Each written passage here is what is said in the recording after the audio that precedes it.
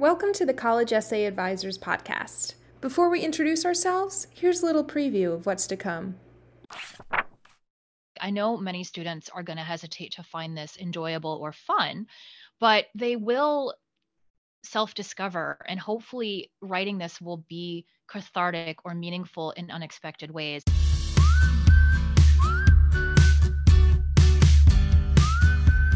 Hello, welcome to College Essay Advisors podcast, an ongoing exploration of how to write college admissions essays that get you noticed and accepted.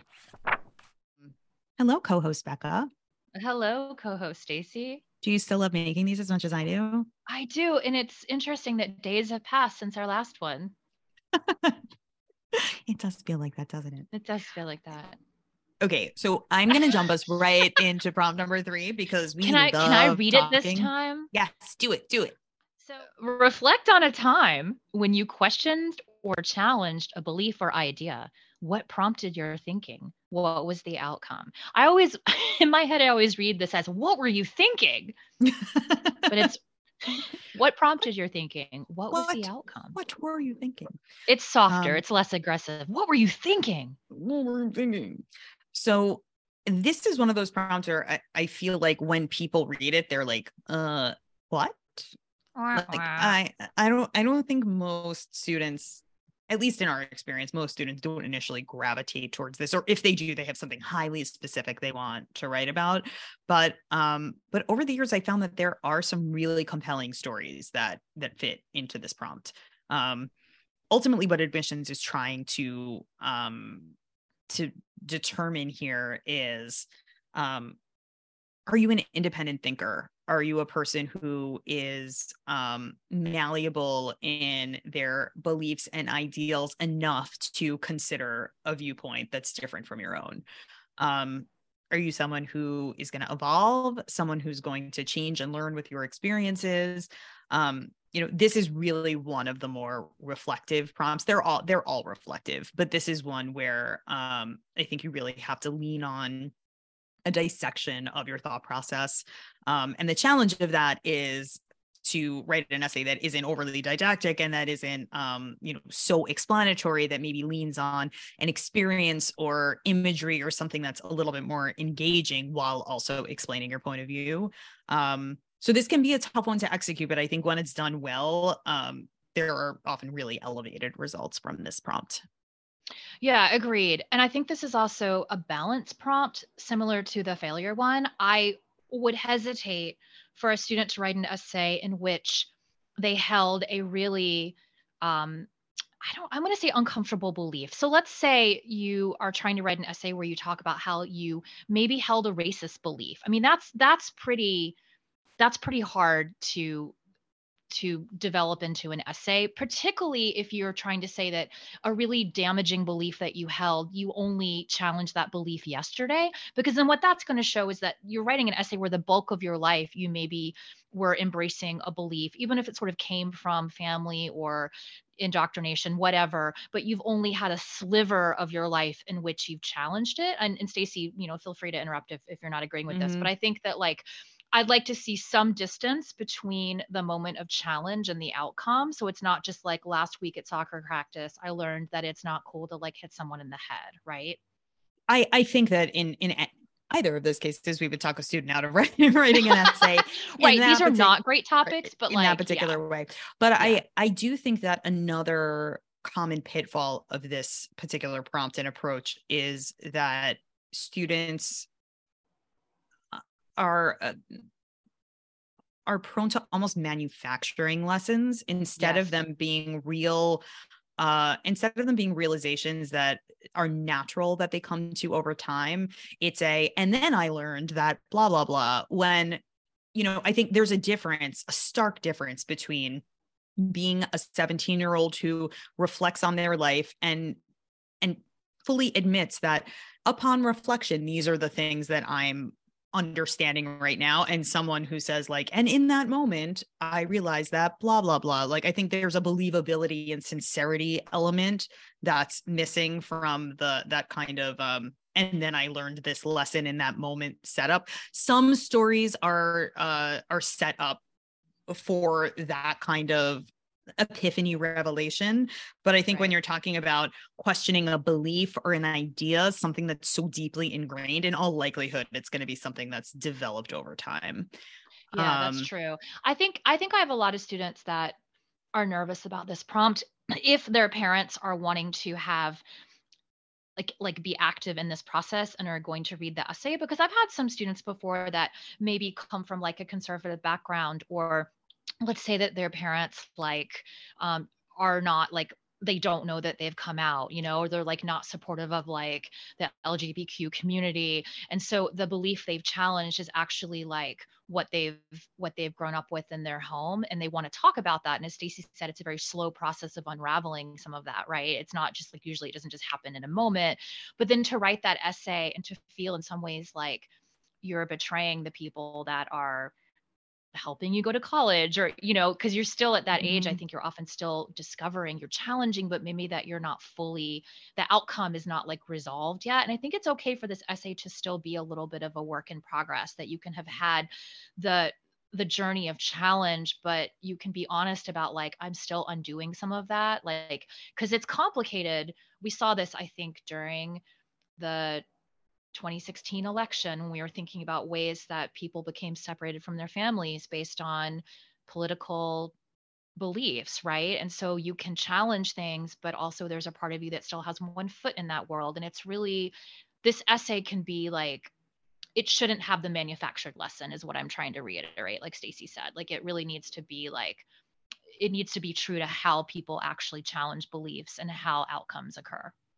This might also be an interesting place to bring up that the way we work with students is runs the gamut in terms of our process and the level of transparency that students have with their parents. Yes. With, there are some students, and one of the examples that I pulled, by the way, it is worth mentioning, all of the students, all of the families involved in the essay examples that we're giving have given explicit permission for us to use them. We are also changing details and anonymizing them because we do care about the privacy of anyone who goes through this process with us.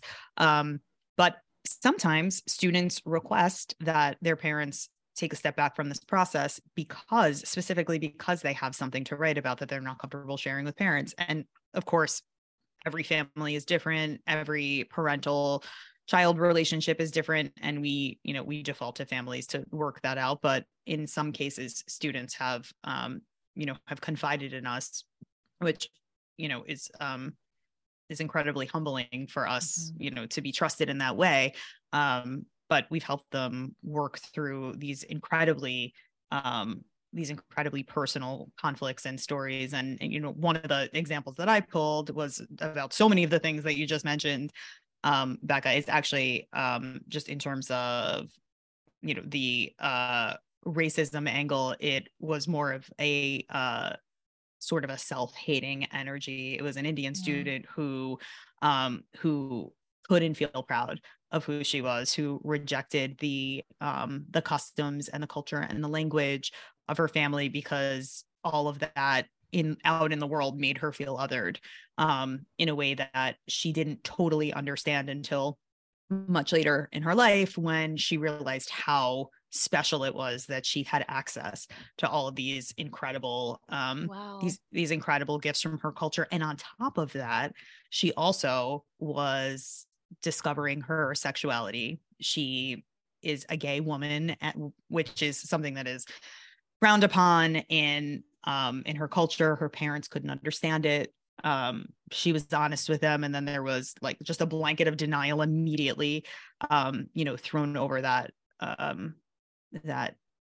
sharing moment. And so her whole essay was about her embracing this culture that her family was so proud of, and also coming to terms with the murky territory of sexuality and self-discovery and how those things overlapped. 650 words. 650 words. And I'm going to read you something. I'm going to read you. It was so much to pack in. This really was one of those essays, a true labor of love, and one that I can't think of many other essays that have divulged quite as much in terms of self-growth and discovery and just raw raw, sincere reflection. This is a really special person, but just to read you a little tidbit. In Indian culture, homosexuality is perceived as a choice and therefore something you can change. Perhaps you display momentary courage by acknowledging your true nature, but then you get on with your straight life. As a result, my journey has been fraught with internal conflicts spurred by external pressures. I had to build the courage to face the possibility of losing the ones I love. However, these struggles have helped me arrive at a place of immense pride in who I am. Wow. This also had like one of the most heart-wrenching endings that I've ever read in my life. Ultimately, I've learned that self-acceptance encourages others to be more open-minded. My being at peace with myself helps make me calm in discussions while challenging others' biased statements or opinions. Both my parents and I have had to adjust certain beliefs we once held, but I often think back to the morning after I came out and remember my father's words, "I should have told you I loved you before I said anything else at all." And it renews my faith that we are all capable of challenging inherently biased opinions and beliefs and embracing otherness and difference. I'm tearing up. I know. She was incredible. But this whole essay was about her challenging her own beliefs, her own feelings that were toxic and that were holding her back, in addition to challenging her parents' beliefs that were toxic and that were holding her back. So, I think if you have the courage to do something like that, and you're, of course, if you're in the situation that requires you to do that emotional work, it can be incredibly compelling. I mean, so two things. If you're one of our many thousands of listeners, student or parent hearing this, you might be thinking millions. Millions, right? Because we're already on our third episode. So absolutely like and subscribe. I would be thinking in my head, I'm a parent of an 8-year-old right now, right? He's got years before he thinks about this process, but I'd be thinking, how can we do this? We can't sound like that. We can't write like that. This is many, many iterations of drafts. This is many free writes. This is many like, oh, this word doesn't work here. Oh, get rid of this paragraph. You are hearing, I mean, Stacey and I are both writers. It doesn't happen overnight. We have many, many terrible drafts. And right. It doesn't happen with our own work overnight. No, right, exactly. And so like, step back and realize like what you're hearing on this podcast is polished versions. I think, Stacey, we should do an episode where we like really like show the turds, our own 100%. Turds as well. Do you know what I mean? Like show you like where, and I know we have some students that are willing to volunteer their own work and talk about where something started and where it ended up. This is an excellent point though. This is the level of sophistication here comes with so much elbow grease.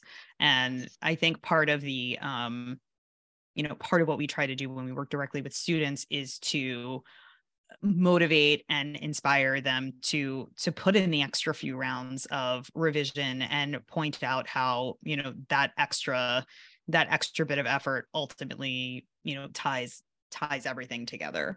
And this is a process that's different than the GRE. Like I know many students are going to hesitate to find this enjoyable or fun, but they will self-discover, and hopefully writing this will be cathartic or meaningful in unexpected ways and will help them prepare for different kinds of writing, writing that just isn't only academic in college. Like I've definitely had students thank me before for the opportunity to explore in this way and discover through the writing. And that's just like what makes this awesome.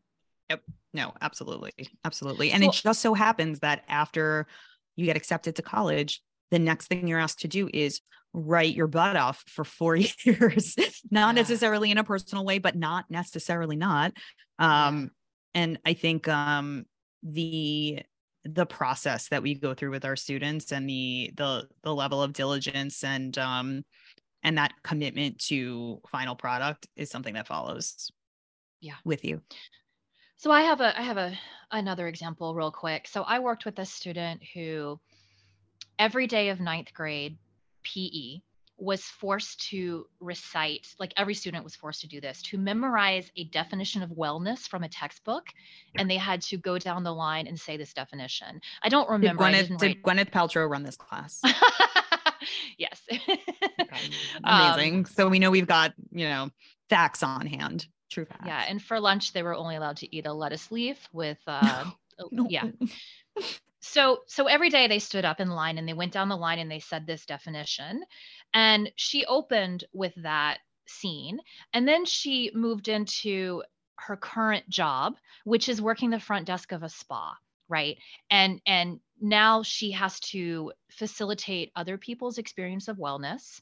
And the whole essay is about ways that she challenged that initial textbook definition of wellness through her job, through deciding that she actually wants to be a psychologist and learning that I think the thesis was something like the most helpful definition of wellness is personal and specific. It is not empty words you recite.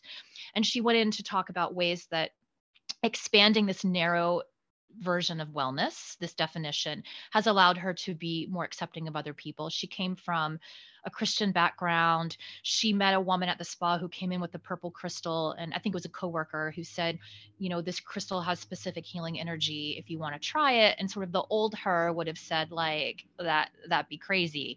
But she embraced it and she thought there are other ways, even if it's not for me, that people have different wellness journeys, which I thought was beautiful and really showed, I love students that rely on job experience to tell a story because it shows that they're not just sort of like, they're not removed and distant from experience. They've actually rolled up their sleeves. They've gotten in there. Like in many ways, she understands wellness better than her PE teacher. She's there every day at the spa, folding towels, helping people. And it really shows it's an essay that links to her perspective major as a psychologist. What you need as a psychologist is to be able to not judge, right? A good therapist will be able, and I know because I have one, shout out Meg. A good therapist will be able to engage you and have you self-reflect without pronouncing judgment, right? And so I would accept this student based on that. She's got great real life work experience. She can hold a job. She's able to take something she learned in school and redefine it for herself. Like these are all really strong traits for college student. I also think it's interesting, this idea of addressing timely topics. Like wellness is something that's, in the zeitgeist, and being able to, having a strong opinion about something like that. I think, that's, I think, an entertaining read for an admissions officer, especially if you can do it with, with thought and intelligently. I worked with a student who had type 2 diabetes and went to the doctor, who basically like told her, you need to lose weight. And her challenge, a belief or idea, was her kind of unpacking this. Well, why are people telling me to lose weight? And what's a healthy way for me to make this happen for myself? And she dives into Fitspo and Thinspo culture and all of these competing messages she's getting, while also trying to wrap her head around the fact that maybe her health really is at risk, and what are the social cues that are useful and healthy for me to respond to, and what are the things that I need to abjectly reject because they're backwards in terms of the things that I believe. And some of her beliefs were turned on their head, and some things that she didn't expect to believe, she ultimately ended up believing. But I think it was a really thoughtful, intelligent dissection of of a topic that I think a lot of people are thinking about right now. So the idea that you're paying attention to what's happening, and that you're aware that these are things that impact you and impact other people, I think is another way to show that you're dialed in. Yeah, absolutely. Okay, well, we've just crushed number 3. I mean, I think we crushed it. We're going to help you crush it too. And we're going to talk about prompt number 4 in like 5, 4, 3, 2, 1. So listen to the next episode. Bye. That's our episode for today. Thank you so much for listening or watching. If you like our content, please like and subscribe to follow us for more. Happy writing.